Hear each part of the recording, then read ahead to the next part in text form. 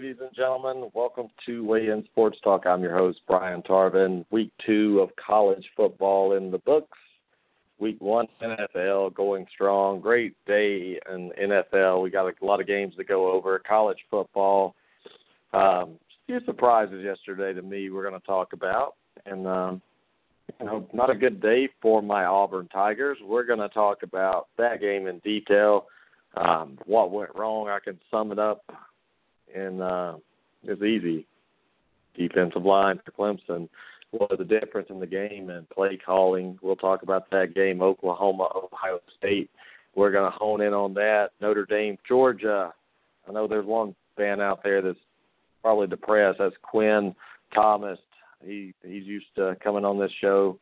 We'll see what he's got to say tonight about his two teams, USC Stanford. I nailed that game. It was exactly what I said it would be, what I thought it would be. So USC played terrible last week. They came back and beat a Stanford team. It's just not that great. It's early in the season, and we're going to talk about what these games mean right now after 2 weeks. Is it time to panic if you're Auburn? Is it time to panic if you're Notre Dame? Is it time to panic if you're Ohio State? And we're going to find out what you think. I want to know what you think. I want to know what all the fans think out there, because this is, to me, it's not time to panic for some teams since it's week 2. But you do find out when you play these teams early. When you play good teams early, especially on the road, you're going to find out every weakness you have and list Auburn's weaknesses. And I feel bad for Jarrett Stidham. He did that destroy his confidence for the rest of the season? We're going to find out. But it's one of these things that I'm about to start buying into and just forgetting it. Jarrett Stidham, I bought into the hype because I thought he was a good quarterback, and he may be. I think he still is. But Gus Malzahn cannot call offense without having a dual-threat quarterback. That's just the truth. Georgia, Alabama, Oklahoma, Clemson, total domination from the defenses of those teams. And that's just the way it is. Is it time for Gus Malzahn to go about that tonight? And I think it's close. I don't see Gus Malzahn getting anybody better. A coach that never makes adjustments, a coach that never admits he's wrong, and a coach that lies his ass off. Gus Malzahn at Auburn, not very fun I don't like people that lie, and I know coaches just don't say anything. Don't lie. Nobody likes a liar, especially not me. I can't stand it. But we're going to talk about this week 2, and there's a team out there there's 2 teams out there that I tell people to slow your roll on, to ease up. And there's 3. Clemson's one of them. I don't think they're that good. I think they have a good defense, but they're very beatable, and I think Louisville will show you that this weekend. Ohio State is a team that I told people until they can show me vertical, they can throw the it's hard to pick up, the point spread this week was like 8. Vegas, the perception is Ohio State's this great team. I thought Ohio State was going to win until last night when I took it at 7. It went down. I took Oklahoma plus 7 and the money line, and Baker Mayfield, probably the best quarterback in college football, led Oklahoma in there to take care of business. That's the second team. The third team, Stanford. Slow your roll, people. Yes, you beat Rice by 60 week 1. Congratulations.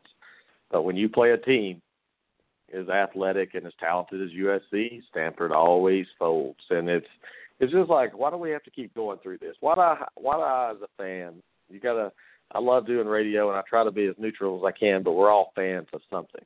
So why do I myself as a fan through torture think that Gus Malzahn can change? Why do I think all of a sudden that J.T. Barrett can throw the ball down? Ever proven it? No. And that's the problem I have. You keep waiting for things to change, and they're not going to change unless you change them or unless something else changes. Here's the deal. Urban Meyer can't win without Tom Herman, Dan Mullen. That's proven, okay? Screw that. Urban Meyer, they act like he's this god for college football. The guy can recruit and lie and bullshit with the best of them. Congratulations, Urban Meyer.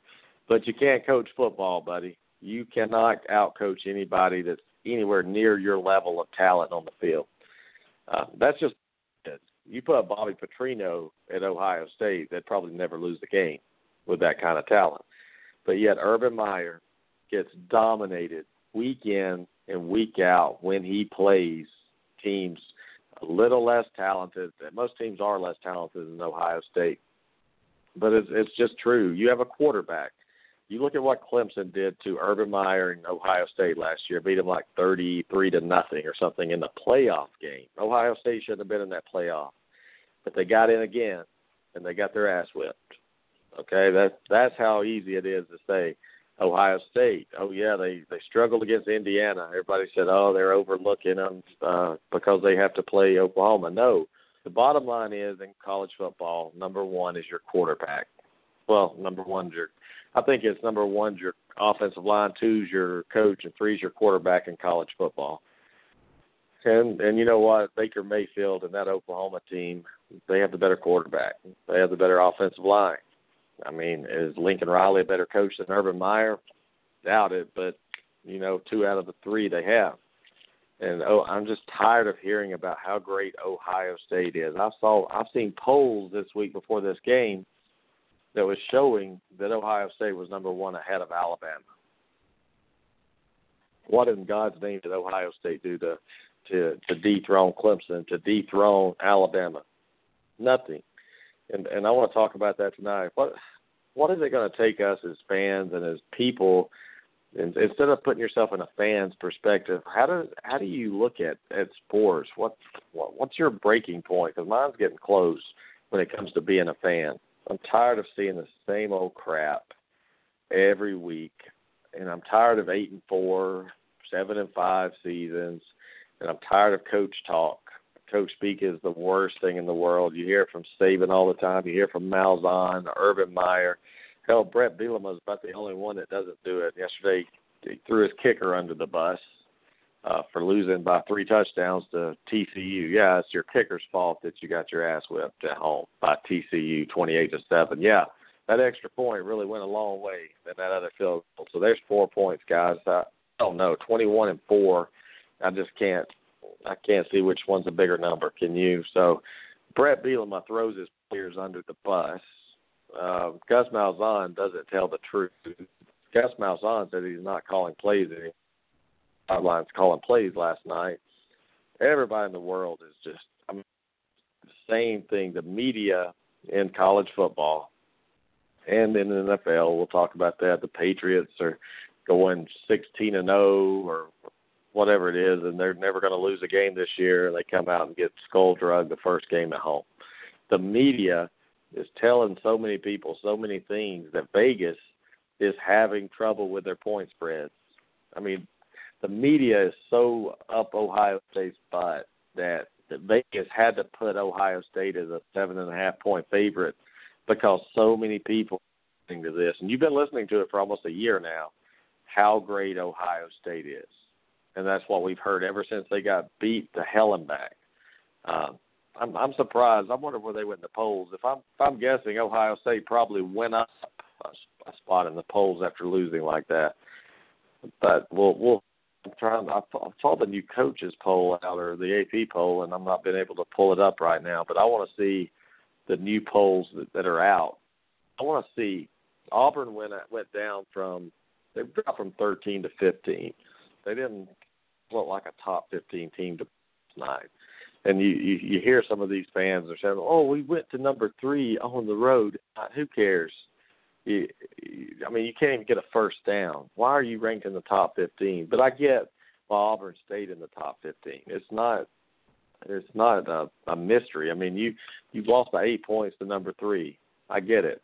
But I think the AP poll got right here. They put Oklahoma at 2.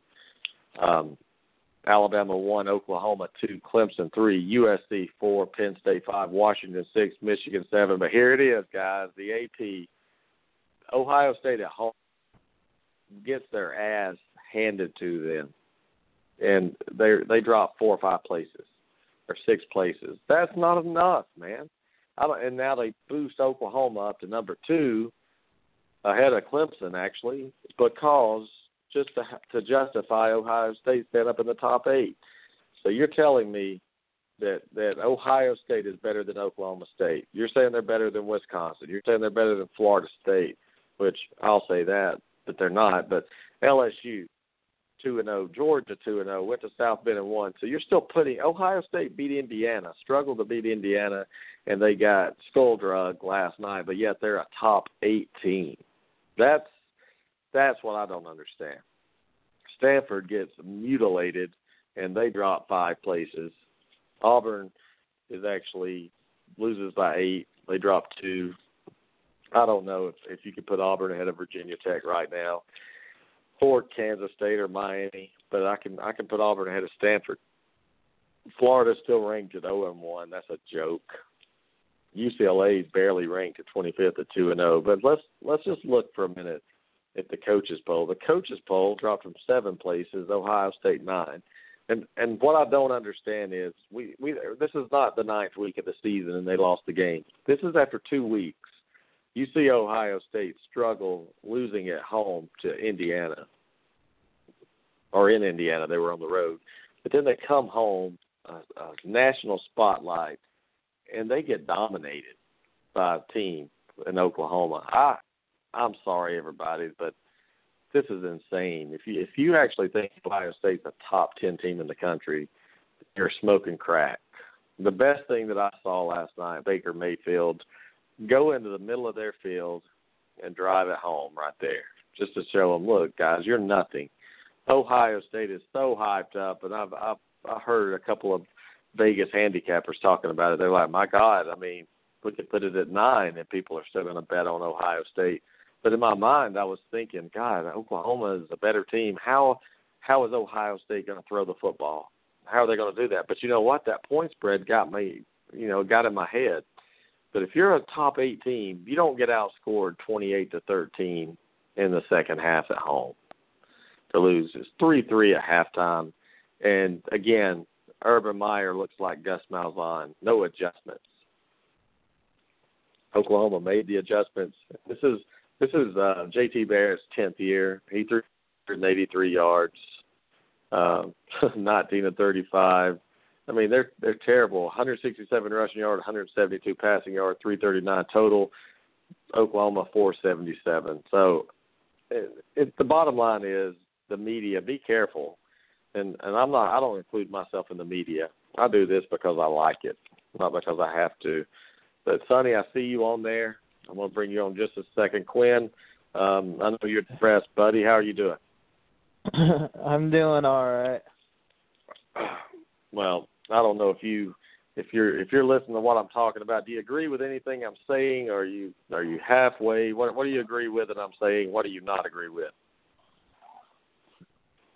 Well, I think we still need to give Malzahn the chance to see if this offense improves.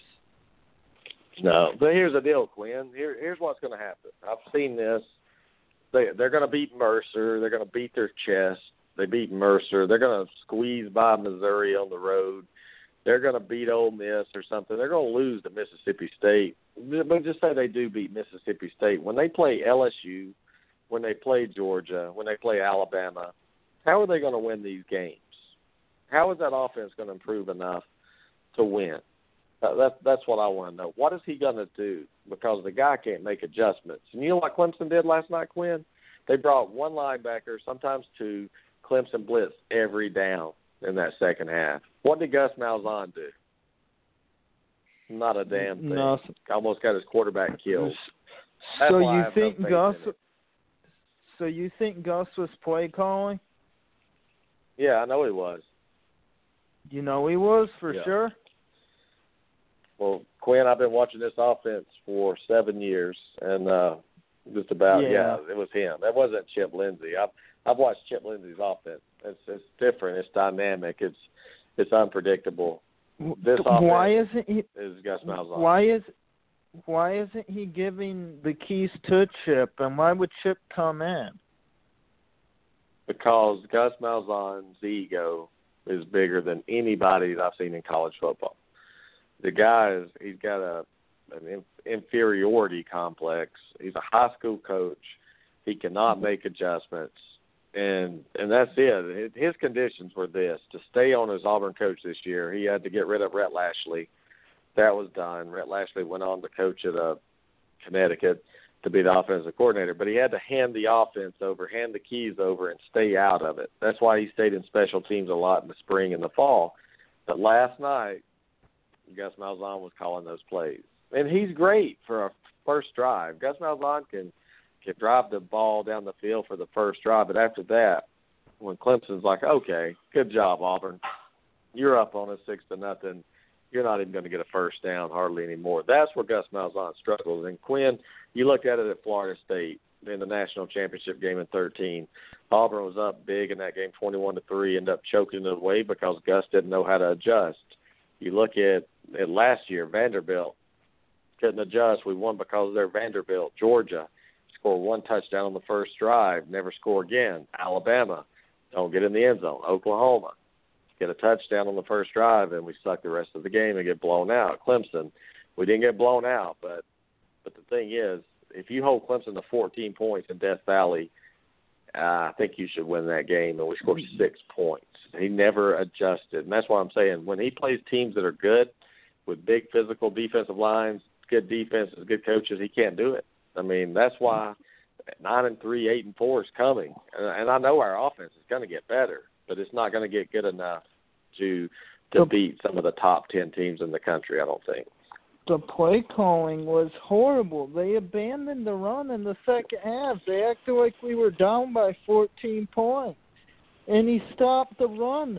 We were starting to wear him down, and then he stopped running the ball. I'm like, what are you doing? Yep. See, that's how I knew it was Gus Malzahn's call. That's how I knew it was Gus Malzahn's call. It was, like you said, Auburn's running the ball. Sonny just dropped off, so Sonny, come back in if you get a chance. But here's how I know it was Gus Malzahn, because, like you said, they're dominating, right? Looking good. And then all of a sudden it's like 2nd and 3, and he does a double reverse flea flicker. And then it just turns from there, Quinn. I mean, the momentum in that game, the defense of Auburn is better than Clemson, I think. It's a better defense that I saw out there last night. Both of them are fantastic, but I like Auburn's defense a little bit better. It's a little more nasty, I think, Auburn's is. But Auburn bailed the team out last night multiple times. That game could have easily gotten out of hand for Auburn. I mean, if it wasn't for that defense making a stand, Auburn would have lost 28-3 or 28-6. But here's Gus's problem, Quinn. You get down in the red zone, guess what? Field goals. He got down to the 1-yard line, gets a delay a game, and has to kick a field goal. He gets a kick. I mean, I just don't agree with him, man. I mean, I think he took the delay a game on purpose because he was scared to go for it. He didn't want his fans to think he was a coward, so he got a 5-yard penalty and said, well, now we've got to kick it. But the guy has no balls. That's the thing about Gus Malzahn. He's predictable. I mean, it's sad to see an offensive line that bad. Well, One that was supposed to be in the top in the country. Terrible. Well, the thing that I think will help is if they can figure out the offensive line. If they can figure out, I mean, they might have the right group, just they might need to switch positions around. But if they can figure out the offensive line, I think that'll help a lot. But, people were trying to blame Stidham. I don't blame really any of it on Stidham. I blame it on... Well, he made some bad decisions. Yeah. He made some terrible decisions, Quinn, last night. And I think the reason he did is because if you get hit that many times, you're going to start doubting yourself. You're going to start hearing footsteps. You got sacked 11 times. I know there's a couple of times, Quinn, he could have taken the ball upfield instead of getting sacked. I mean, here's the problem for Jarrett Stidham is he hadn't played in 2 years, and the game's he's a second slow, and that's what I was watching him last night. His decision-making as a quarterback, and it was probably because it was on the road too, and it's a great defense you're playing, but he's a second slow. Against Georgia Southern, he can make up for it because of talent and the difference in talent. But I'm telling you, against being a second slow Quinn can be the difference between winning or losing. It can be the difference between 30-yard play for a completion or a sack for losing 10 yards. And it's not Jarrett Stidham's fault at all. Like you said, the offensive line was terrible. The play calling was terrible. There's got to be a way, if you're Auburn, you got to get a ball in the end zone to be able to try to win that game. And that's what bothers me the most.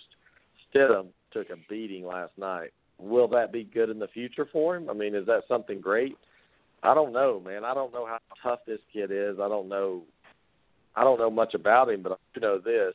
He kept coming every time, where I know some people that would just say to hell with it. Let's ask Sonny Clark real quick. I mean, Sonny, as soon as I put you on, your phone cut out, I guess. But did you watch Auburn and Clemson last night at all? No, I didn't watch the game, mainly because I was doing 2 and 3 things at once. But I did go back and I watched the highlights of the game.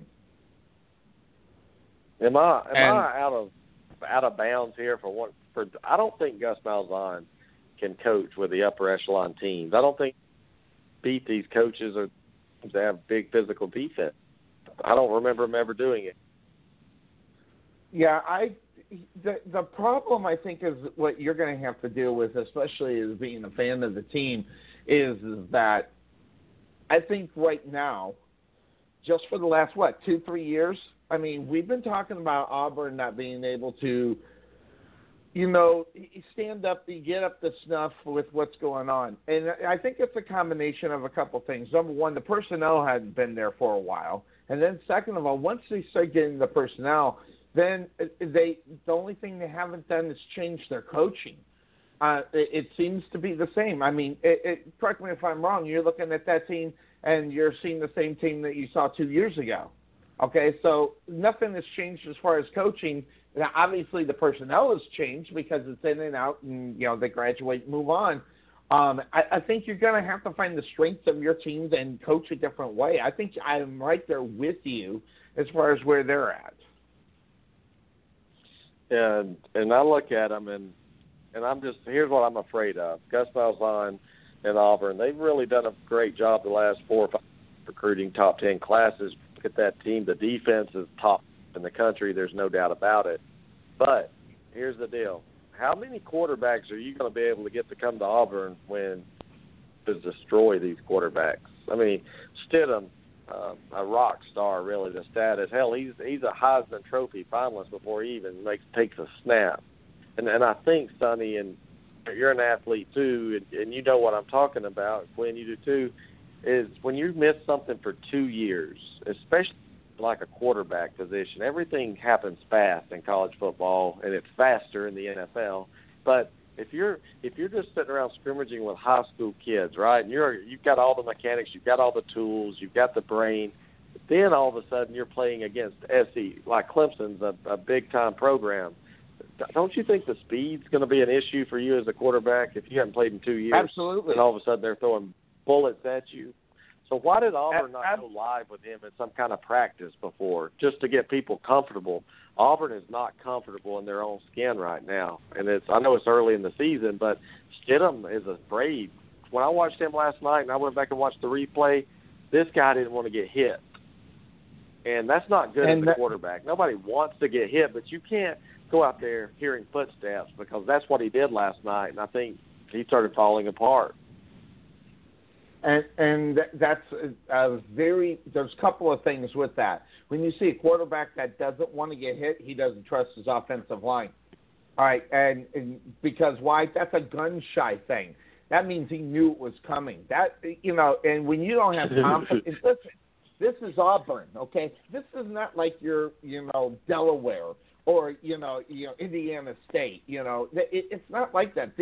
You're a big-time school. You put your big boy pants on, okay, and get ready to get dirty, because that's what this game is, especially right there.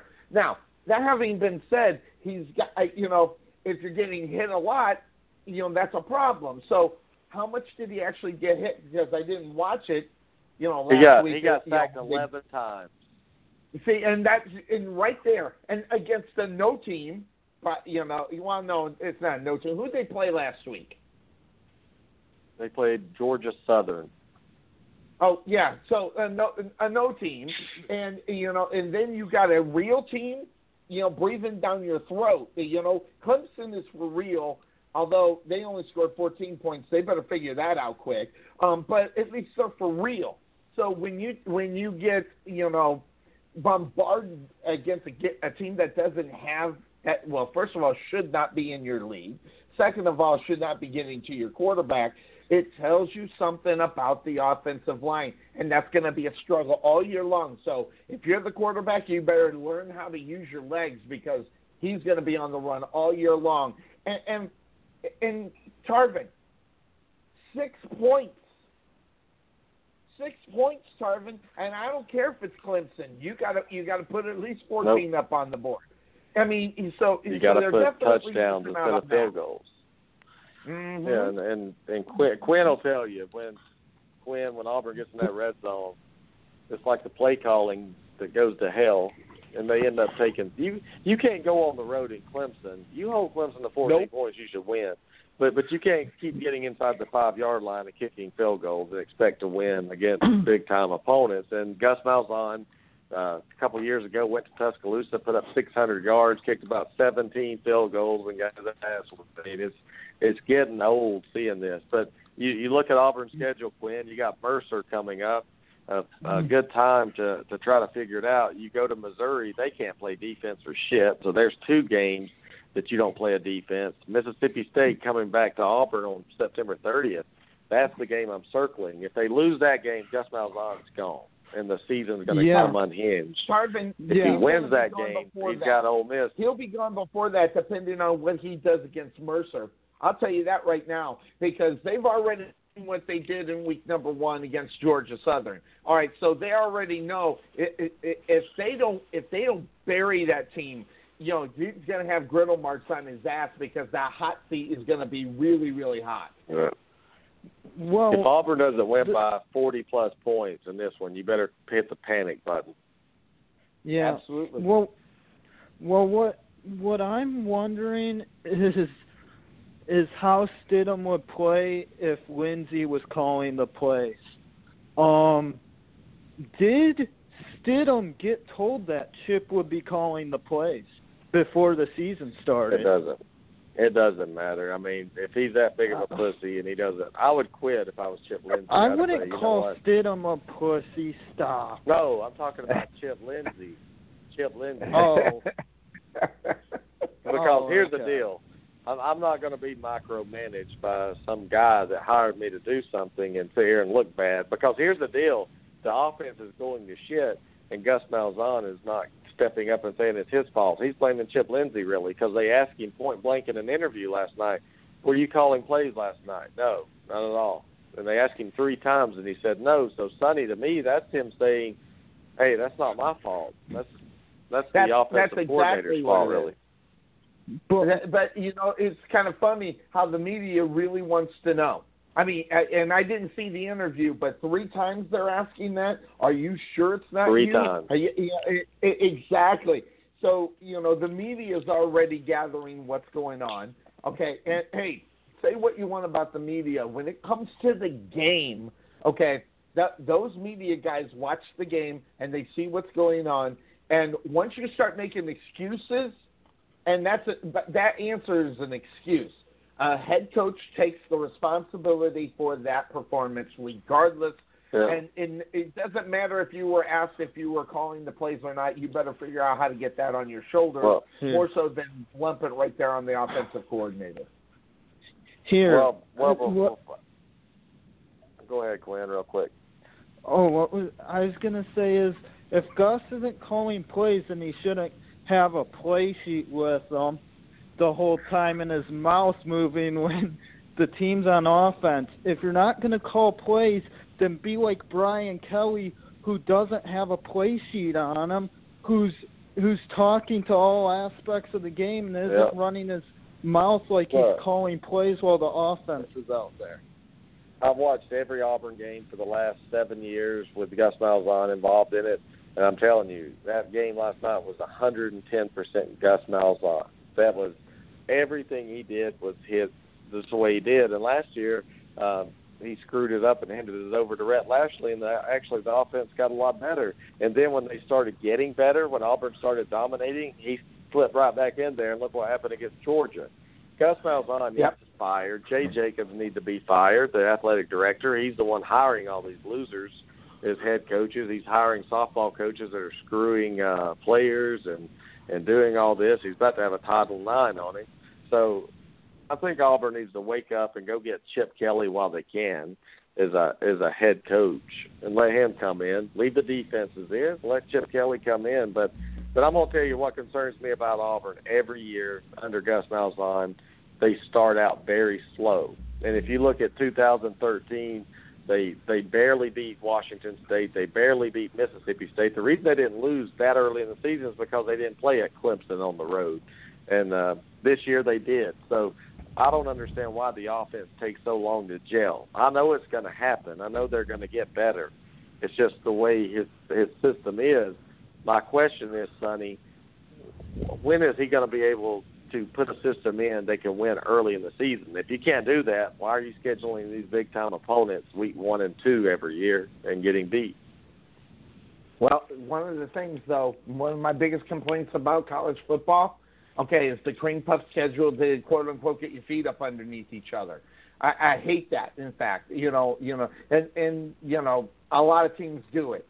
But it's obviously purposeful, because, you don't want to take that first loss early in the season, especially if you're running for the top 4. But if you're going to do it, you need to do it in the first of the season and then get your feet up underneath it. The however in that is that there are going to be games and teams out there that will take those tough games in the first 3 or 4 weeks of the season. Then they might take a loss to another good football team late in the season, and we're not talking about them in the top 4 because of what's going on. So I get why it's done.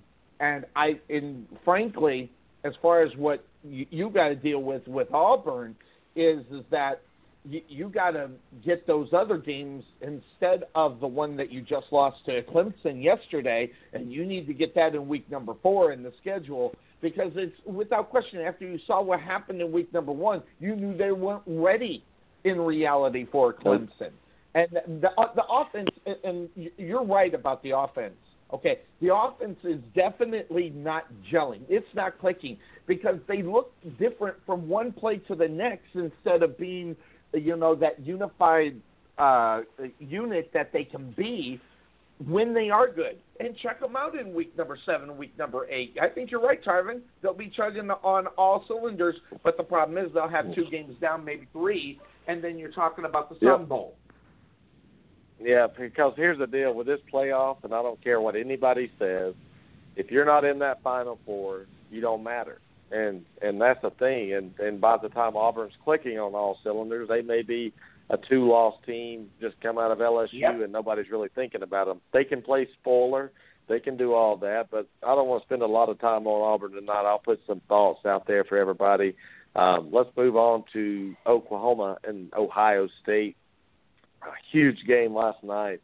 And why is it, Sonny, that every year – and Quinn, I'll bounce that after Sonny answers. He's a Michigan fan. I'm going to ask him first. Why is Ohio State so overrated every season? I mean, they could lose 49-0 the last game of the season and come back preseason number 1. What is the love fest with Ohio State? I just don't get it. It's a head coach. Come on, Tarvin. I mean, you say whatever you want. I mean, but when you got a coach that kind of – I'll say demands respect because I can't think of anything to say fast enough that would sound wonderful. But you look at the head coach of that football team, and then, they won the national championship a couple years back. So, especially in the place where they were when they won the national championship, when they were really questionable whether or not they were going to get in at the number 4 position. I remember us talking about it right here. It's really simple. They shouldn't have been in that top 4 to win the national championship. They did. They came back and won, and that's the reason why they get the hype. Now, after you lose that football game, okay, whoever is putting in the votes, whoever is voting to put Ohio State at number 8, that you got to figure out what game you're watching. Now, I know you love the coach and everything, but you got skull drugged, and you got skull drugged by one of the better teams too. So it's not like that was Virginia Tech, Miami, or Kansas down there at the 15th, 16th mark. Okay, you got skull drugged by one of the best teams in the nation right now, which I can't believe I'm saying that about Oklahoma, but right now they are. And so There are the critics that are going to hang out for Ohio State to see how they finish out the season. That's why their number is number 8 instead of maybe 15 where your Auburn Tigers are, or 16 with Virginia Tech. Yeah, I mean, I don't understand. But let me go back real quick. Just real quick, I was looking at something. And he was and you look at the Tigers real early start.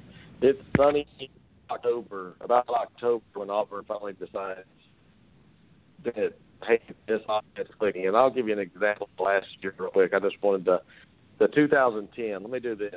I'll show you some great Auburn teams.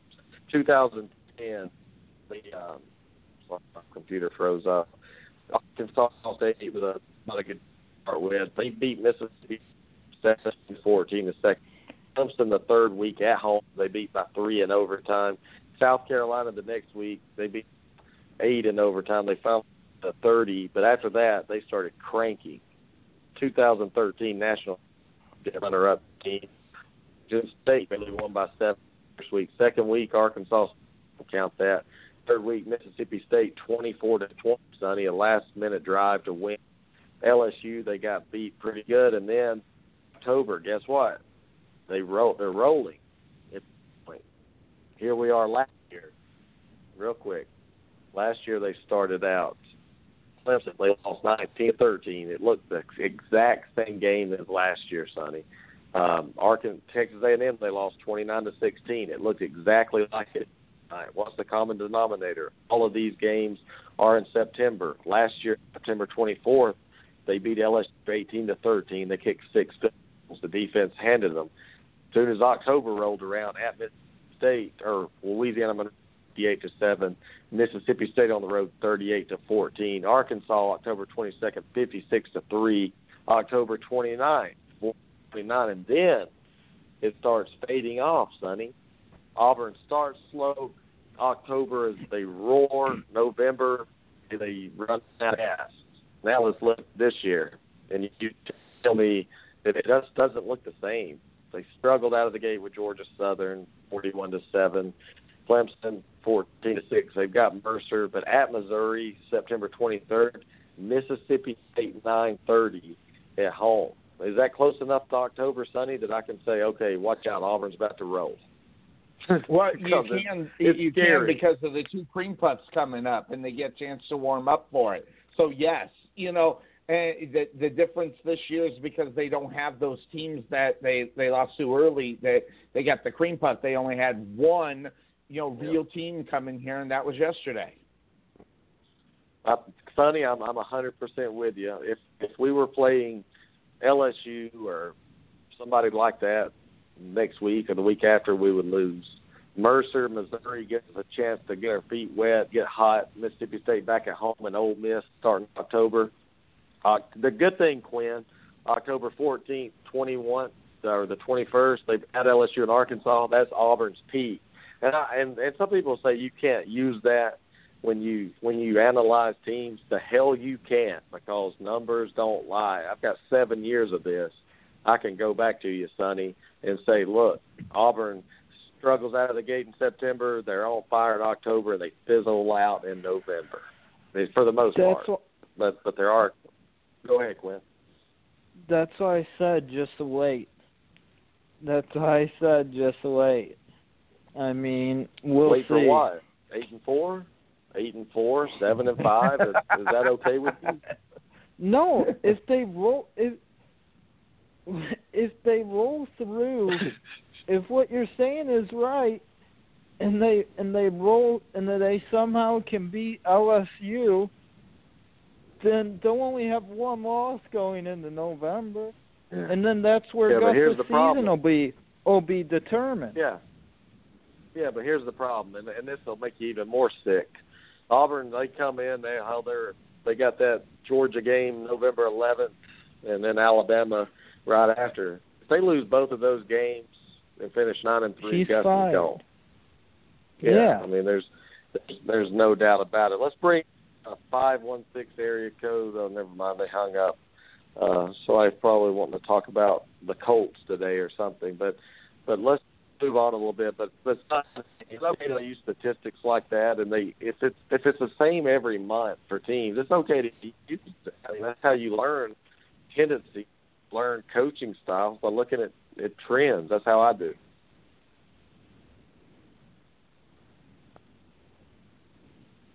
Say what? You there? I'm here. You were breaking up in that last part.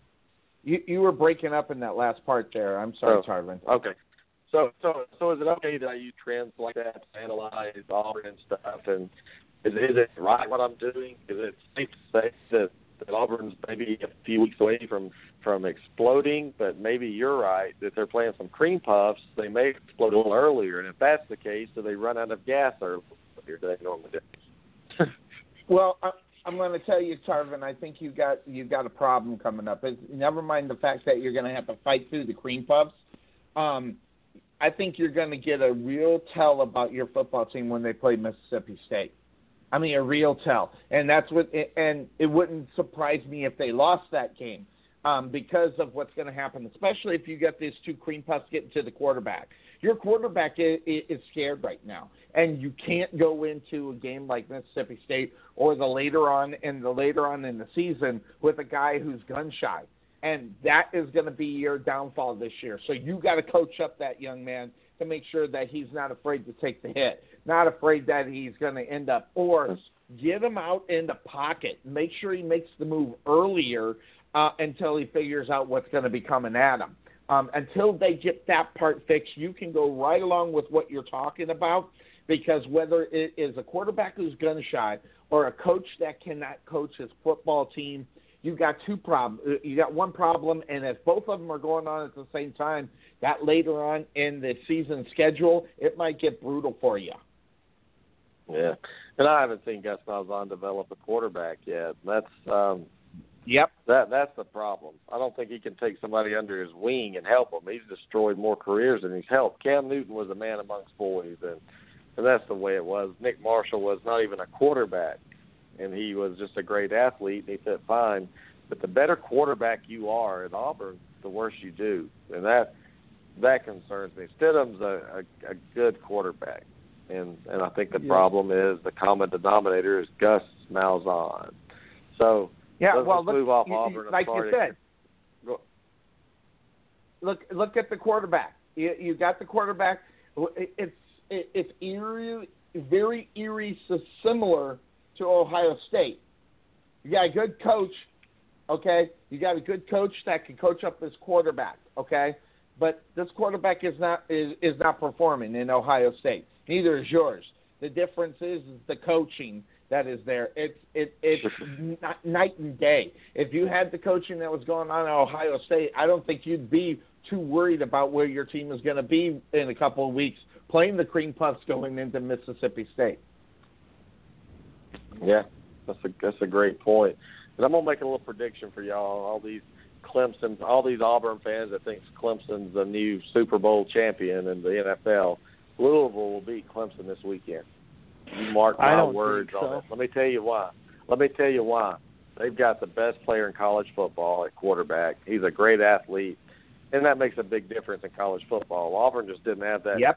He doesn't have the confidence as this guy does. Clemson will get skull-drugged by Louisville, I think. And the reason is, too, Louisville's defense is struggling a little bit, but so is Clemson's offense. And Clemson's like Auburn. They start out slow, and they finally – They get up there and get going. This is perfect for Louisville.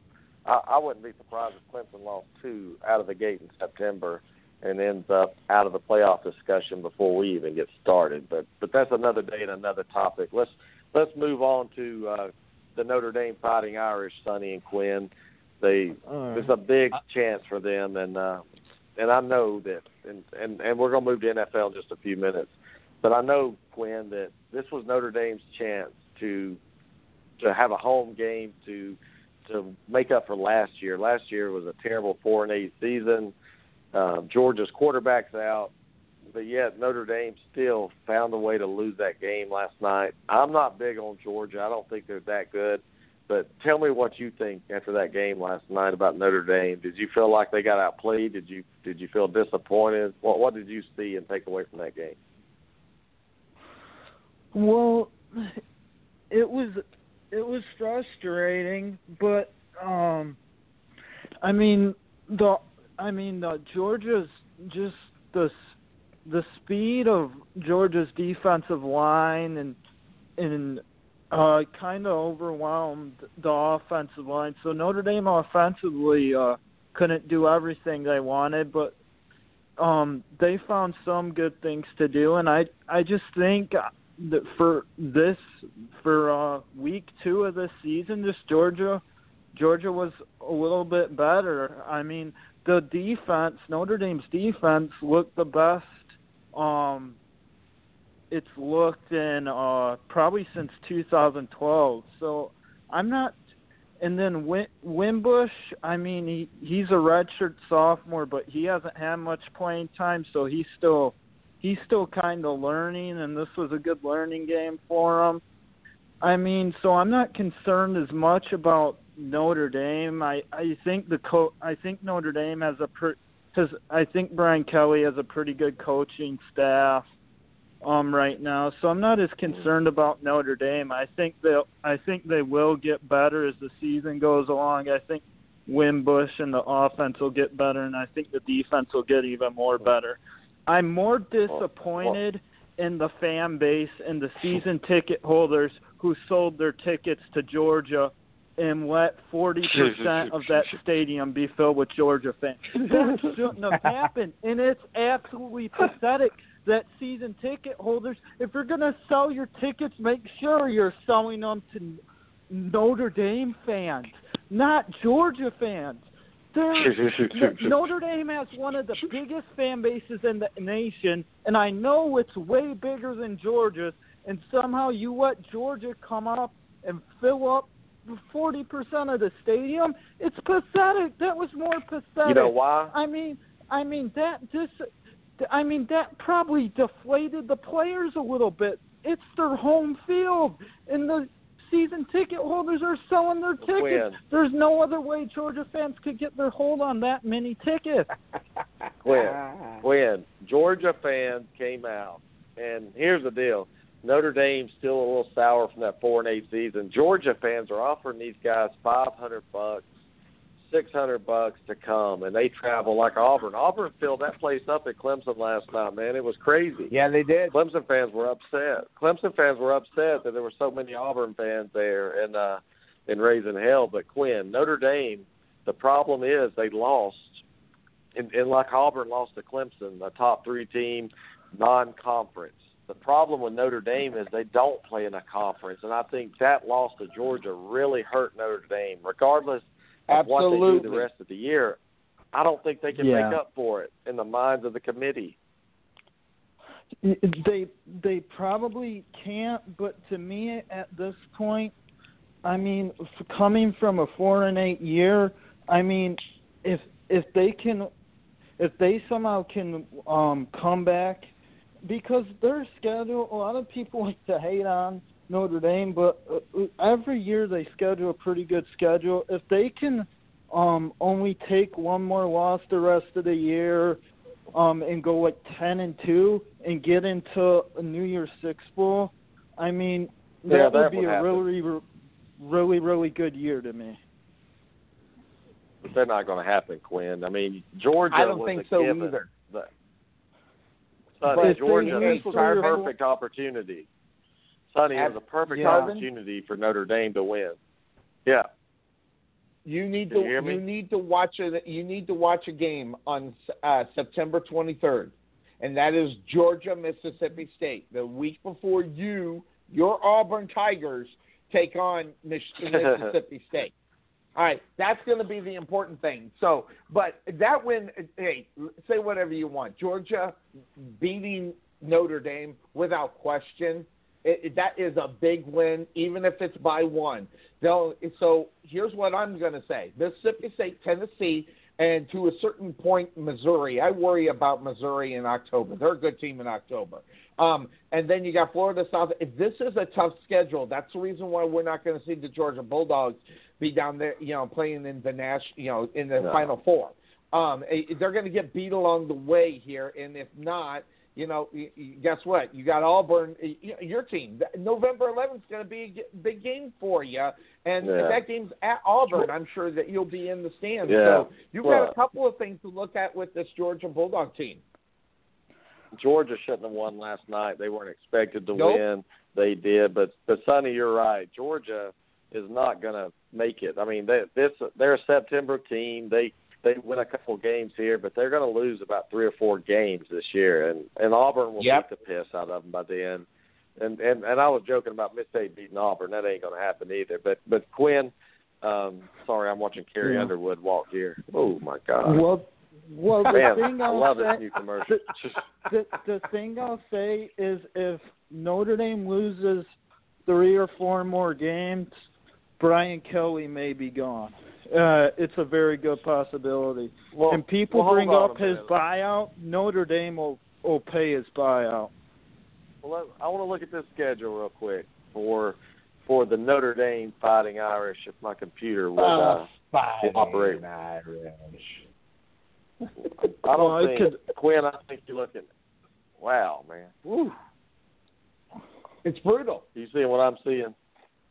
Yeah, it's brutal. Yeah, it's not easy. It's not easy, but it's Notre Dame. Notre Dame always has a tough schedule.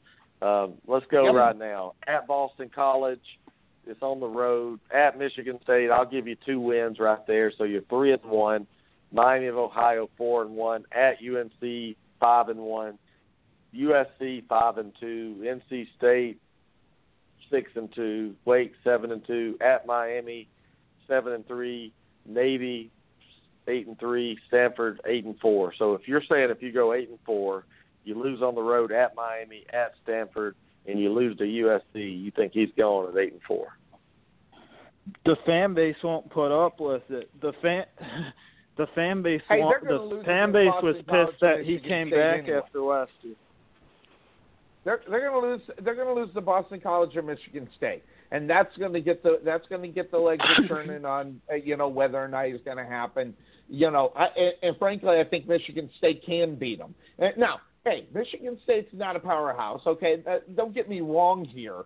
Okay, the Irish should beat them. The problem is you just got done losing to Georgia. You had no business losing to them in reality if you were as good as Notre Dame is supposed to be. So just wrap it up in a nutshell, I can see him lose them to either Boston College, Michigan State, a lower-tier team, but I'm going to tell you the game that I think that could make the big decision on what's going to happen for the future of that is going to be the games that you got UNC, South Carolina, USC, and NC State. You're going to lose one of those games as well, and we're going to be hot and heavy on who's going to be the coach of that football team next year. And that's before you get to Miami and Stanford at the end of the year. And Brian Kelly is really disappointed. Notre Dame cannot lose to teams like they're doing, and it would be different if Notre Dame wasn't doing a great job in recruiting, but they've done a good job in recruiting, and they have the talent to do something. And it just really bothers me that Notre Dame, all of a sudden, this Brian Kelly loses to Georgia, a team I hate, by the way, and just lets them come into his house and seek out a win. But I think the biggest thing, Quinn, you said, was the people are selling their tickets to Georgia fans. That's the fans saying, look, we're not putting up with this anymore. They knew they were going to lose to Georgia. They didn't want to come watch it again after a 4-8 season. And I think when the donors quit giving money, that's when Brian Kelly's going to be gone. Well, good point. Well, the thing is it's tough because Brian Kelly is the best coach Notre Dame's had since Lou Holtz. I mean, we've gone through we've gone through Willingham, like Tyrone Rice, Willingham, some Davey. horrible coaches. And just what I'm thinking is, okay, if they do fire Brian Kelly, who will they get? Now Notre Dame is a hot shot of coaching, but I don't know who they would go after. I guess they could go steal PJ Fleck from Minnesota, but no, you don't want that guy. Anybody that has the Butch Jones, this guy that rows his boat, and this other guy's got a trash can. You don't want people that are mascots on the sideline. You need a man. You don't need Gus Malzahn. You need a Nick Saban type coach. You don't need these candy asses. And by the way, the coach of that team you're talking, Willingham. Okay, I've kept track of where he's gone. Okay, after he went to Notre Dame, he went to Washington for 3 years, and the guy is done. Okay, that guy was a good coach. If I'm not mistaken, this guy had Stanford. I think he was there for 12, 13 years, and that guy was big time. Okay, now we don't have Willingham. What is it? Something about Notre Dame that makes you unrecoverable? By the way, that job that he took in Washington should have been Statesville for him, and it didn't happen. What goes on in Notre Dame that make coaches fail? It's the same thing that's in Denver at the quarterback position. How do you replace a legend such as John Elway unless you're going to get a Peyton Manning? They haven't been able to get the Peyton Manning in there at the quarterback, the head coaching position since Lou Holtz. That's a good point. Yeah, great point, Glenn. And the thing is, I respect Urban as a coach, but I don't want that at Notre Dame, really. So it's just tough. I don't think Harbaugh would be Michigan since that is his alma mater. Maybe they could get I actually like David Shaw, but I don't know if he leaves the West Coast at Stanford. It's just tough. Who would they? They might have to take David a risk Shaw on a really good coordinator. And David Shaw's not a good coach because he doesn't like expectations. He likes to win his 8 or 9 games a year and go off and act like he's one of the greatest coaches of all time, and the guy sucks. Let's be honest. Shaw sucks. But, hey, I want to move on real quick. I'm going to talk about something that's bothering me real quick, and then we'll let Jason talk about his Ducks for a second. We go into the NFL. Sonny, I'm very perturbed right now at Kevin Sumlin's wife getting a letter in the mail by some racist piece of shit after the UCLA game. Sent the family a letter, and it said, you suck as a coach. It says, you are the N-word and can't win. Please get lost or else. So, Sonny, I've got a real problem when coaches get criticized all the time. They make $5 million, but is it not crossing the line when you're making a threat to the wife and kids of a football coach over a football game? Oh, yeah, it could be the epitome of the dumbest thing you could ever do. You still got to put it in perspective, okay? I get the pandemonium. I get what college football is all about. I live in Texas, okay? I know what football is about, okay? But once you take it outside the parameters of what's happening out on the football field, you turn yourself not only into an idiot, you turn yourself into a gutless wussy, and that's all that is. But here's the thing: someone actually took the time to write it. And mailed it. They mailed it. And mailed it. You had to go buy a stamp. Okay. I don't know about anybody else. I haven't mailed anything in the mail for a long time. Now, I've received something in the mail if I bought something online, but me for actually walking and buying the stamp that, when you can send an email, obviously there's a reason why it was sent by the mail. It was a gutless, wimpy move by some gutless, wimpy idiot to where he couldn't be found out, and the only place that they're going to find out who did it, is by a post-state that's on the envelope, and that's it. All right, so once you don't have the guts to come out and say something like that, that's where you end up. You're a gutless punk. Quinn, I'll go to you. Kevin Sumlin, I think, is a very good football coach. I think he's in a tough division, the SEC West. I heard Colin Cowherd say something the other day about this and said A&M fans think they're some kind of great football team. They had Johnny Manziel 1 year, and ever since then, their best bowl they've ever made was a Holiday Bowl. A&M fans think they're Alabama or something because they beat them one time. But can you believe that A&M is wanting to run off? The Regent comes out, and here's the deal. The fans are stupid, and that's terrible, but they get it from the Regent in Texas, comes out and makes a Facebook announcement that he wants Kevin Sumlin fired. I mean, who does A&M think they are, Quinn? And shouldn't Kevin Sumlin go somewhere else and be more successful? This is terrible. Yeah. Well, I don't think someone's done a good job at A&M, but it's really sad. Oh, he has. He's done a real good job at A&M. Outside of Manziel, though, but getting what I'm saying, Texas A&M was nothing before he came there. Really, they were nothing. Manziel came in, and but here's the deal: he put them back on the map. But who was their coach before that? Who was A&M's coach, Quinn? In your opinion, who was it? I mean, I can't even name this sucker. Exactly. And yes, he's lost some games. I'm with you, man. I mean, he hasn't done a good job considering SEC West standards. But according to A&M, that's like Miami of Ohio winning 9 games a year.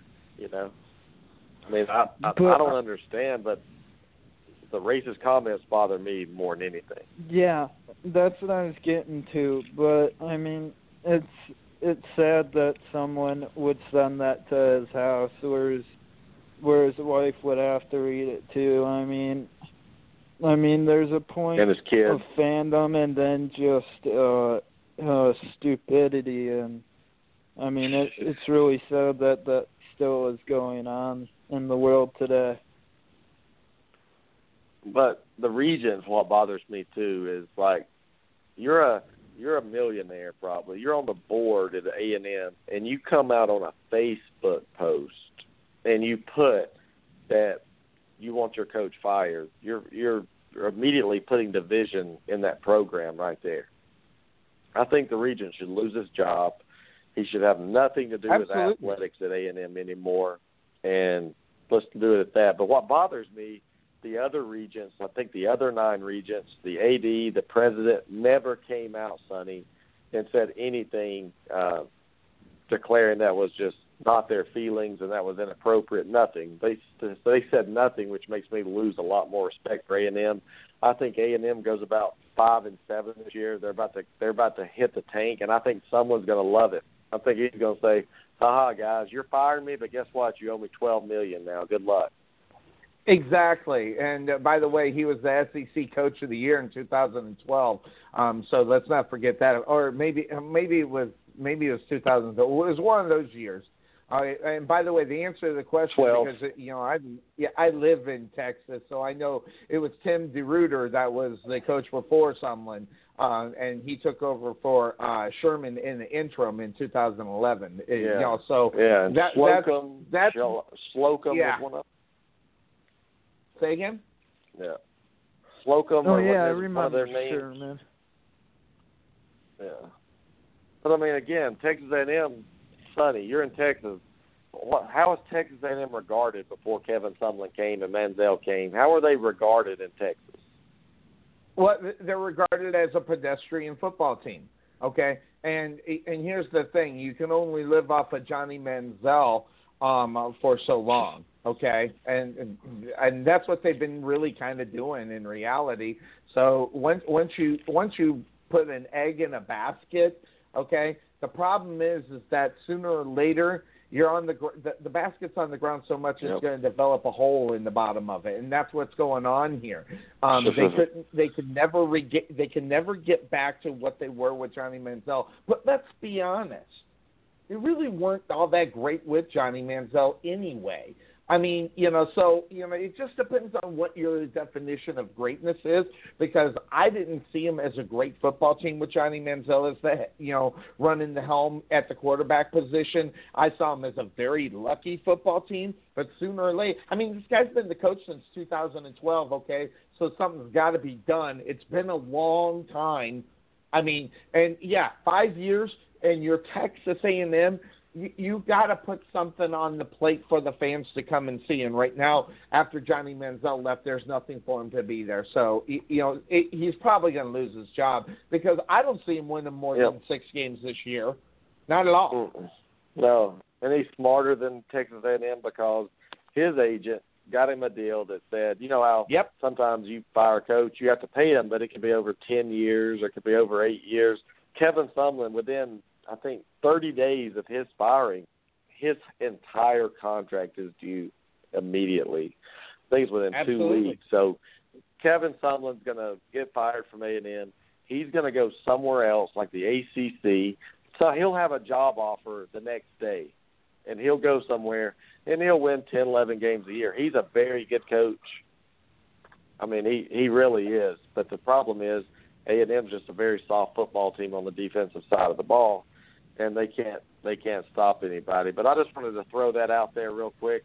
Jason, let me just throw one more onto that. Let me just. Who does he remind you of right here in Texas? I mean, who does he remind you of? Charlie Strong, who just lost. Charlie Strong, exactly.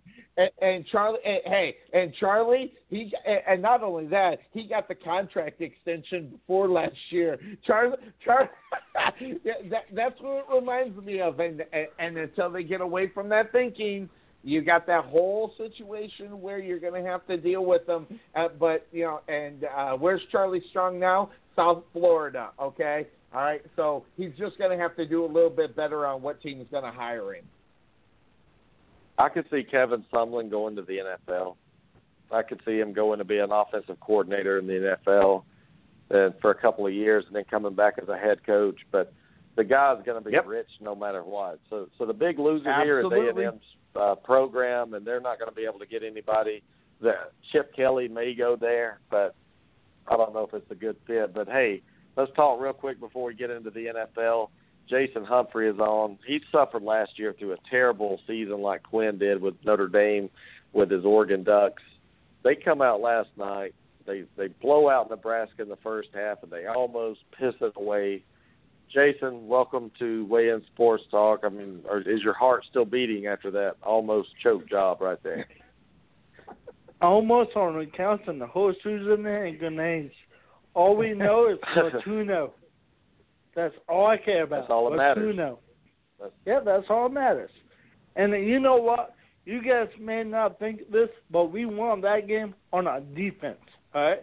Our defense forced a pick to close out that game, and that made my chin rattle. I'm happy. So, Jason, what was the score at halftime, Jason? Jason, what was the score at halftime of that game? It was 42-21. It wasn't that close, was it? 42-14 was 42. Yeah, 42. Sorry, I have a couple beers in me. So. Jason, here's my problem. You're up 42-14 at halftime. You don't score any in the second half, and you almost lose. Does that not concern you a little bit? Nope. What to know? What to know? Because you know what? I saw my team choke away a 35-point lead in the bowl game. So, knowing that we won it last night, that's all I care about. All right?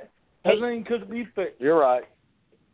And that being said, let me just hop in there. This is really simple, okay? The Oregon Ducks winning that game I called that one. Now, I didn't call it the way that it happened in the second half. That part I didn't.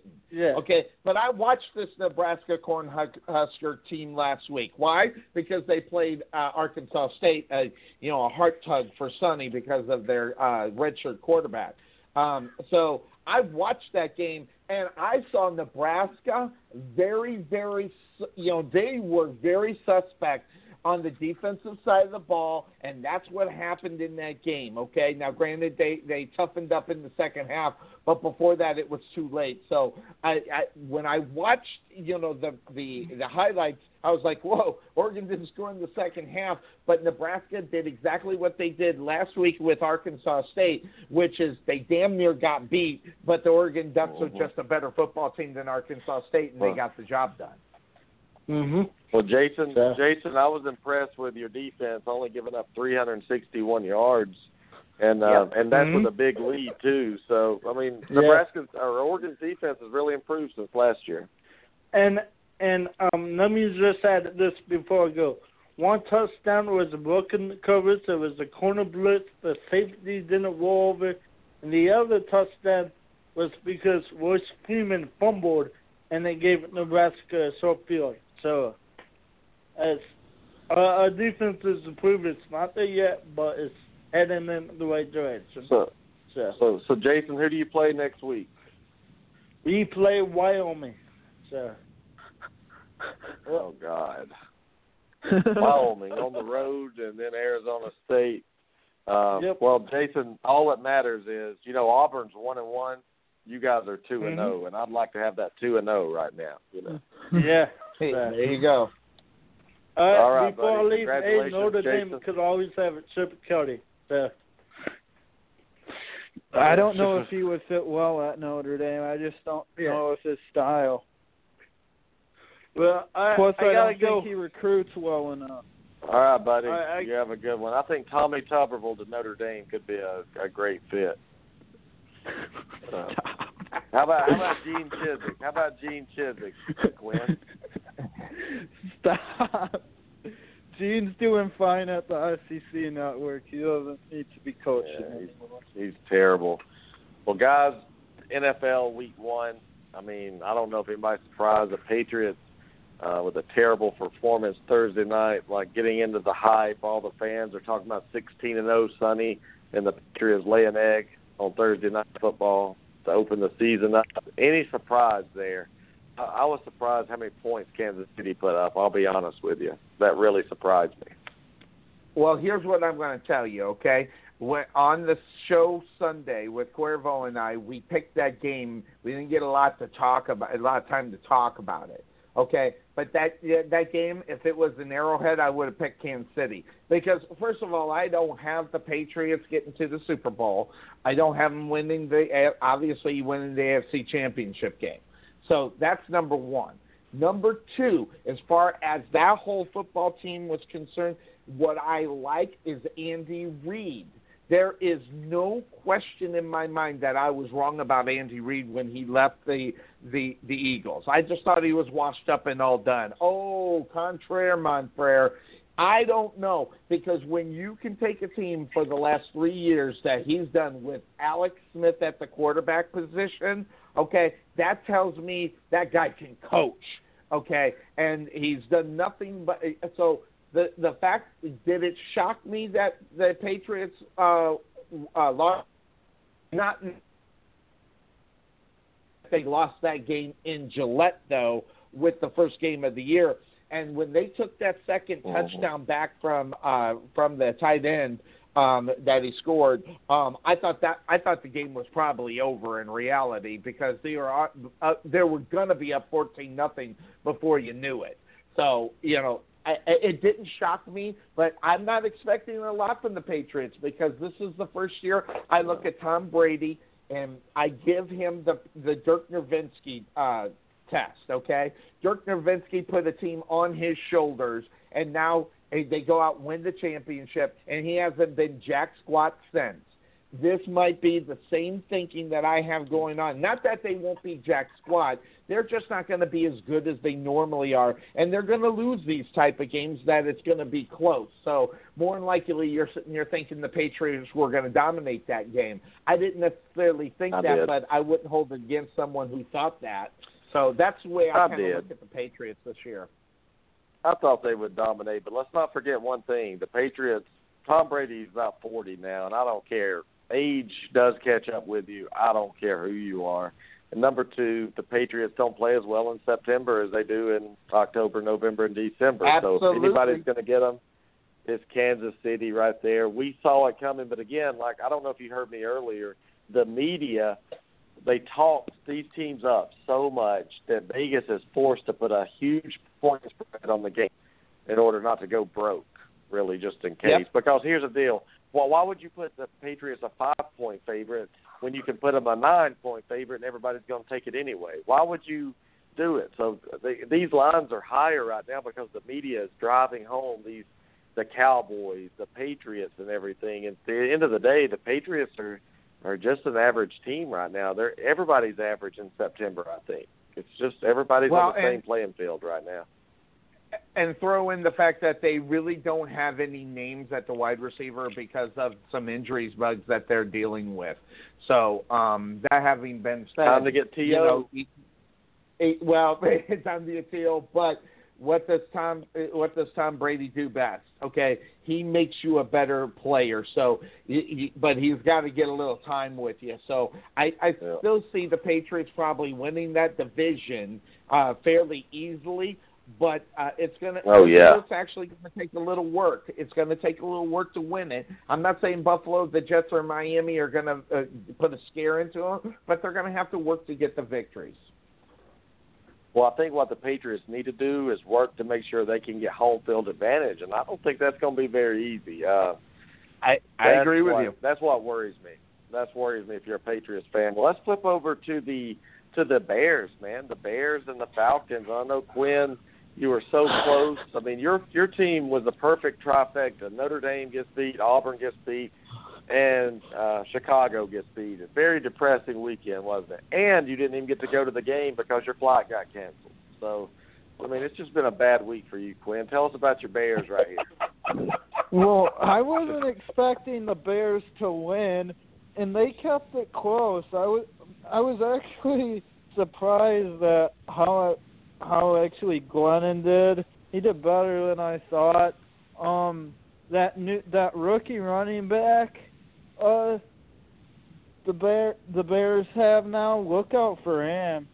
He's like a Darren Sproles type of guy, but I was glad it was close. I mean, in typical Bears fashion, they can win the game with seconds left and don't get it done, have 2 drop passes. I mean, it wasn't surprising, but I wasn't impressed with Atlanta either. If they're as good as they've been talked up to be for this year, they should have blown the doors off the Bears team, and the Bears honestly should have won that game. Yeah, if the Bears are going to win any game, Sonny, this was it, because this game won. Everybody's 0-0, but now going to Tampa, now playing Pittsburgh, at Green Bay, Minnesota, at the Ravens. I mean, where did the Bears find a win? I can't find one right now in the first 5 or 6 games. They find it next week because Tampa Bay's overrated because of their quarterback. Now, I'm not saying they're going to win. I haven't broke it down yet. But out of that whole list, the only place they're going to get it is going to be there. I agree. I mean, the Bears played a lot better than I expected them, okay?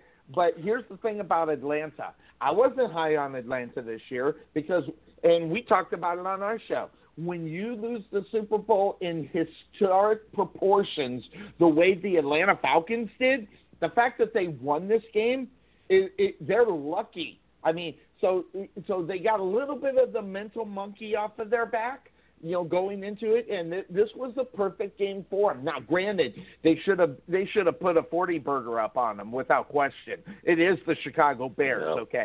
So, that should have happened. But still, if you're the Atlanta Falcons and you get out of week number 1 with a victory, worried about the mental midgets that you have on your football team, okay, after the historic collapse, this is actually a good result for you if you're the Atlanta Falcons.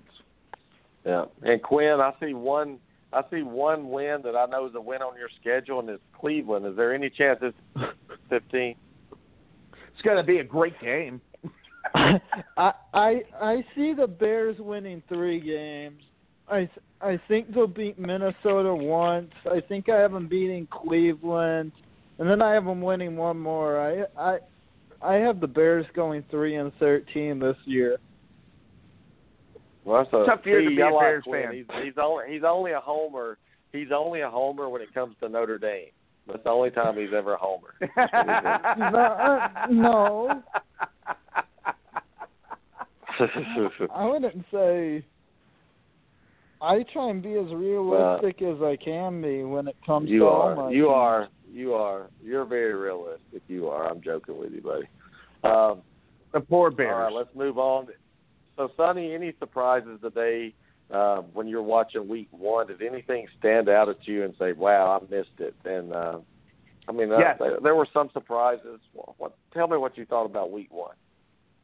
Week 1, my Jacksonville Jaguars, I didn't think they had a chance.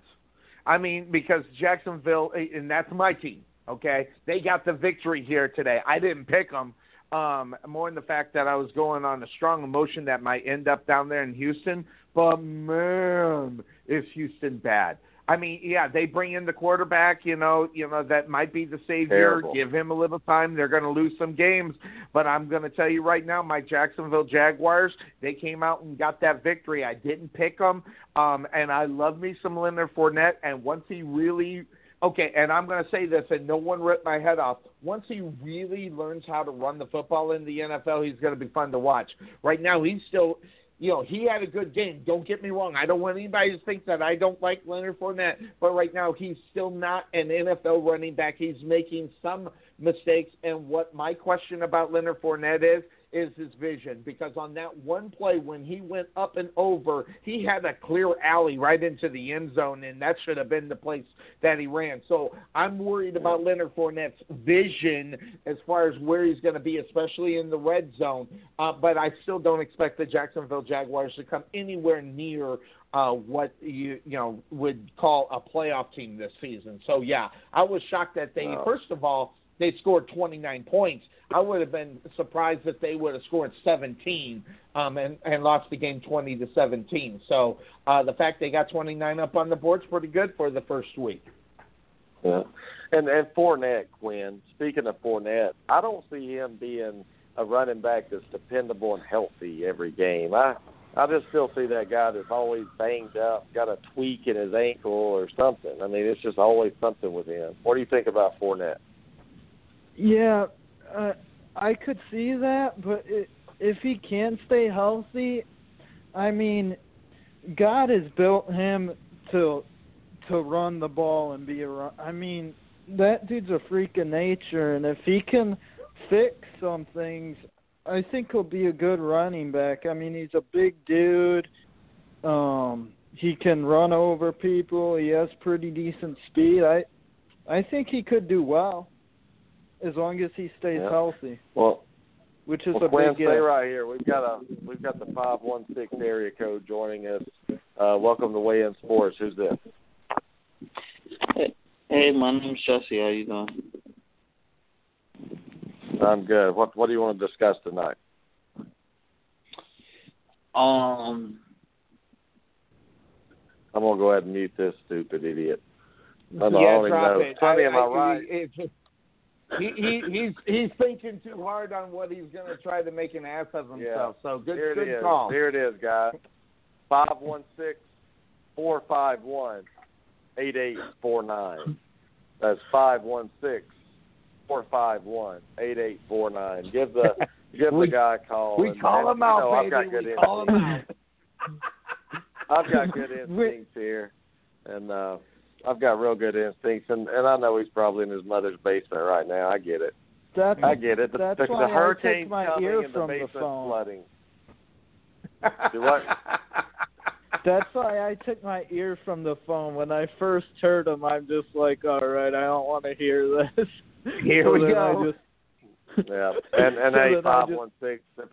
If I'm wrong, buddy, I'm wrong. But man, you can't sit there for 10 seconds and try to get something out, man. I'm gonna go ahead and remove you from the studio. It's called experience. We have been on Blog Talk Radio for years. We know when it's coming, and we're usually right. And we usually regret that we didn't do exactly what you did, Tarvin. So you did good. Well, most of these new numbers are all trolls. That's why I take my ear from the phone pretty much every time one calls in. Well, guys, I'm gonna hang up and call right back in. I don't feel like I have a good connection. Do y'all hear me? Okay. You're doing good now. A lot better than earlier. Okay. A little bit earlier, you were cutting out. I heard what you were saying, but you got a better connection now. Okay. All right. Well, my Panthers started out today 1-0. You know, Cam Newton, everybody questioning him. Everybody talking about the Niners were going to beat them. Even that guy on your show today, Sonny, calling in wanting fantasy advice between Dalton and Cam. Yeah, Cam Newton came in. He had an okay day. I mean, he went on the road. Yeah, he's only thrown 2 passes since last year in any kind of live game, and they did pretty good. I mean, 23-3, a road win over the Niners. Everybody was thinking the Niners were going to be better. Maybe they are, but very impressed, Sonny, today with the defense of Carolina and just getting it done, you know, using their weapons they have just to get it done. That's what they did. Exactly. If you're the Carolina Panthers, this is not the strongest game that you're going to have to deal with in 2017. But this is a game, if you are going to bounce back and get back to the playoffs, this is the game that you win. Now, granted, it's week number 1. I don't care if you win by 1 point in week number 1 in the NFL. Okay? You got to win the game, first of all. So you can talk about dominating performances and stuff like that and put that on the back burner, and we'll talk about that in week number 3. But week number 1 and week number 2 is about getting victories, not about how you get the victory. So that having been said, Cam Newton, you know, I'm expecting the Carolina Panthers to win that division. And why is that? Because there are no expectations for the Panthers to win right now. Okay, they saw what happened last year, and they think that they're still underneath the hangover of what happened last year. I'm going to tell you right now, we're talking about a team. If you forget last year, there's a team in 2 years that rolled over and rolled over other teams, and they won 7, 8 games in a row. Guess what? They get the opportunity to do that again because no one's going to be watching for them. And I think they're going to come out of left field. That's the reason why that I picked them to win this division. And not only that game was a good victory for them today because you got to remember, new coach with Shanahan over there and everything else, you got to go in there and you got to put a punching on them, and they did. Yeah, they did. And they didn't do anything. And what I liked about it is, it was just a kind of a lunch pail, blue-collar game. They came in there. They ran the football okay. They controlled the clock. They moved. They got some first down. They did turn it over twice. But at the end of the day, that Carolina defense looked like Carolina's defense from 2 years ago. And I think, you know, the offense, Cam Newton's coming back. He was still 14 of 25. That's not a great percentage, but let's be honest with you. His first game back after surgery, getting over 50% with a win, that's not bad. But I just want to see how Carolina evolves. And you know, the first step of coming back is to win on the road, to beat a team you're supposed to beat. They were supposed to beat the Niners, and they did. That's the key. They beat them. You got it. And it doesn't matter how they look. That because you know, last year they weren't doing that at all, and well, we saw that starting in week number 1 last year.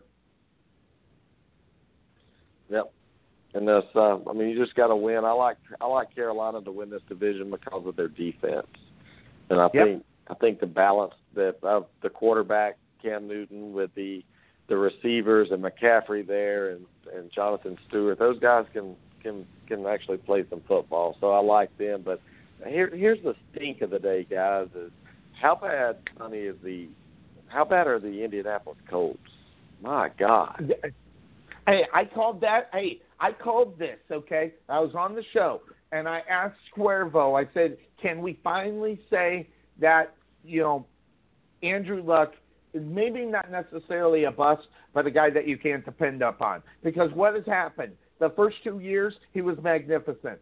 We haven't heard from Andrew Luck since, okay? And guess what? We're not going to hear from him for a while this year as well. So that having been said, when you're the Indianapolis Colts and you're starting off week number 1 against a very, very say whatever you want about the Rams. This is a weak football team, but they put a 45-burger up on your ass. That is not good if you're the Indianapolis Colts, regardless of if you're on the road or not. It gives you a lot of tells. And what is the tell the Indianapolis Colts have every year is their secondary. And they lit up the secondary like a Christmas tree. Yeah, I mean, you only get your quarterback throws for 128 yards and 2 picks. I mean, the Rams are not a very good football team. I mean, I could see them beating you 17-6, but 46-9. I mean, yep. I mean, that's bad. God, and what a bad. great week for Jeffrey Goff to go in there. And this is what the Rams should have done last year. Let him get in there and get his feet wet. Now, granted, he did get some games at the end of the season. That did help him, so he could kind of get the speed of what's going to be coming at him in week number 1. All right, Goff actually 21 of 29, 306 yards and a touchdown. I'm going to tell you, if he has that kind of performance all year long, we may be talking about the Rams on the outside looking in, trying to get a wild card. Because guess what? Yeah, the Arizona Fisher's Cardinals not look there. like the Arizona Cardinals of 15 years ago today. Hey, I'm very happy to see Jeff Fisher, Quinn, not on the sidelines for the Rams. I think it made a big difference that Fisher's gone, and it looks like this team has a different kind of identity now. Maybe I'm wrong, but after 1 week, the Rams have an identity. Well, their offense is probably better without them. And the Rams had a pretty good defense last year. Their problem last year was their offense. So if they can improve their offense, they might be a decent team. Yeah, they had some big losses on the defensive side of the ball this year in the off season. So what I wasn't expecting was a good performance by the defense, but I was expecting a better performance on the offensive side of the ball. I expected them to win this game, and I picked them in this game, but I picked them by 3 points. But for them to go out and do what they did, hey, that's a pretty good thing if you to start the season off in L.A. Yeah, exactly. Well, the last game before we get out of here, guys, is, the biggest game of the day, or I guess the most glamorous game of the day, the Green Bay Packers and the Seattle Seahawks. No surprise here, guys, that the Green Bay won at home 17-9. Seattle can't play away from home. They're not good to start the season, Sonny.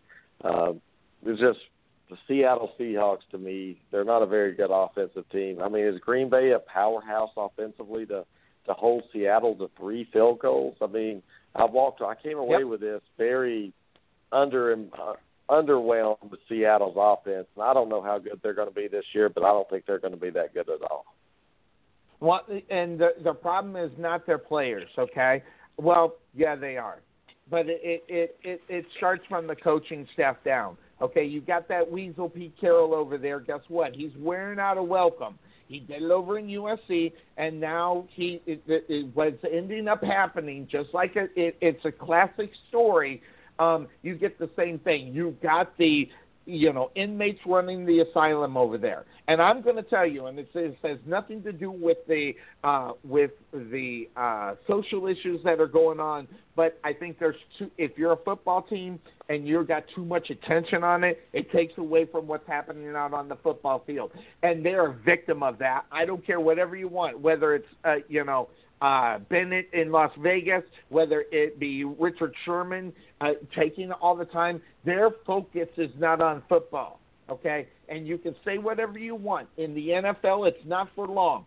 And one of the things that you can ask any coach on the NFL level is what do you want from your football player? You want dedication. And right now, they are not getting it from the 2 leaders on the defensive side of the ball of that football team. And guess what? what's happening to Russell Wilson, he is going to be a victim of some of the things that are happening off the field. Not only that, the head coach of this football team and the coaching staff, they have no control over this football team. And that is where the problem lies. It starts with the coaching. You've got to get into your players and say, hey, it's football season. It's time to go to football. And I'm not saying they shouldn't have the social issues and the social things that they support, but when it comes to the NFL, you need to dedicate your life for 17 weeks in the regular season, or it will show out on the football field, and that's what we saw here today. Yep. And I'm not a big Russell Wilson fan. I just don't think he's a great quarterback. He's an efficient quarterback at times. He's not a game changer. He's adequate. He's adequate. Pete Carroll, to me, is not a great coach. He was good in college. He was kind of like a movie star, Quinn. You know, he liked to be in the limelight. But at the end of the day, he's just an average coach. I wouldn't say average. Having success at the NFL and college level, I'd say you have to be pretty elite. But maybe I'm wrong. No, he had great players. I mean, he had a great defense, and that's what happened in Seattle. He just kind of like the Ravens that year. They had a great defense, no offense. That's what Seattle had. And I think also on that, I go back to the players. I mean, Pete Carroll's only going to be as good as his players, and if he doesn't have control over them, or the key thing I think in reality, I don't get it from Pete Carroll as far as his devotion to being a football coach, and I don't get it. That in him. I don't get him that he wants to be that great coach. He wants to be remembered as that great coach. I just don't get it from Pete Carroll. I honestly believe when I look at some of the NFL coaches in this league, I look at Pete Carroll and I look at him as this guy is in it for the money. And it goes back to the glamour of what happens at USC over there, in L.A. There's a lot of glamour in it. And when you're winning football games, you get that glamour. So he had the glamour, but last year was a good example of this football team just dropping the ball on a lot of things, and they're not a complete football team, even when they got the guys in there that make the team complete. There's something wrong there, and usually when you're seeing that, next week I don't know who they're playing, but I don't expect them to win because that performance today in Green Bay should have been a lot better, and it wasn't. And now, granted, they stopped Aaron Rodgers for putting a 40 burger on them, all right, but the Green Bay Packers defense stopped your offense. That right there has got to be a big concern if you're a Seahawk fan. Yeah, and, I came away a little underwhelmed with Green Bay too. I mean, I watched them play, and they just didn't impress me really. Neither one of those teams really impressed me. That game was supposed to be the big game of the afternoon. It wasn't. It was kind of boring. I mean, there were other games. It was. A lot more action. I almost fell asleep. I did fall asleep, but I woke up at right after halftime, and I saw a second half. I wish I had something better to do at that time. I know it, guys. Well, guys, I hate to cut this great talk off. I've had some fun tonight, but we'll try to be back on this week once this hurricane blows over us a little bit, and hopefully the power won't go out. But we'll be back later in the week, and we'll definitely be back next Sunday night. Sonny, you guys are on next Sunday at 10 a.m. Eastern Time, correct? Yeah, 10 a.m. Eastern Standard. That's correct. For the next 16 weeks, we're going to be right on there. And then, of course, we have high school football on Thursday and Fridays this year. So watch out for that. So, high school football, you got to love it. I'm in Texas, so we got to do it. So there you go. Mm-hmm. Exactly. Well, all right, that being said, with Sonny Clark and Cuervo, man, they're a great show. So if you want a good breakdown of the NFL, there you go, every Sunday morning at 10 a.m. Eastern. Don't miss it. Guys, take care. God bless everybody. Stay safe in this weather. College football stay safe, my friend. You stay safe. Thanks, guys. We will. Take care, everybody. Bye.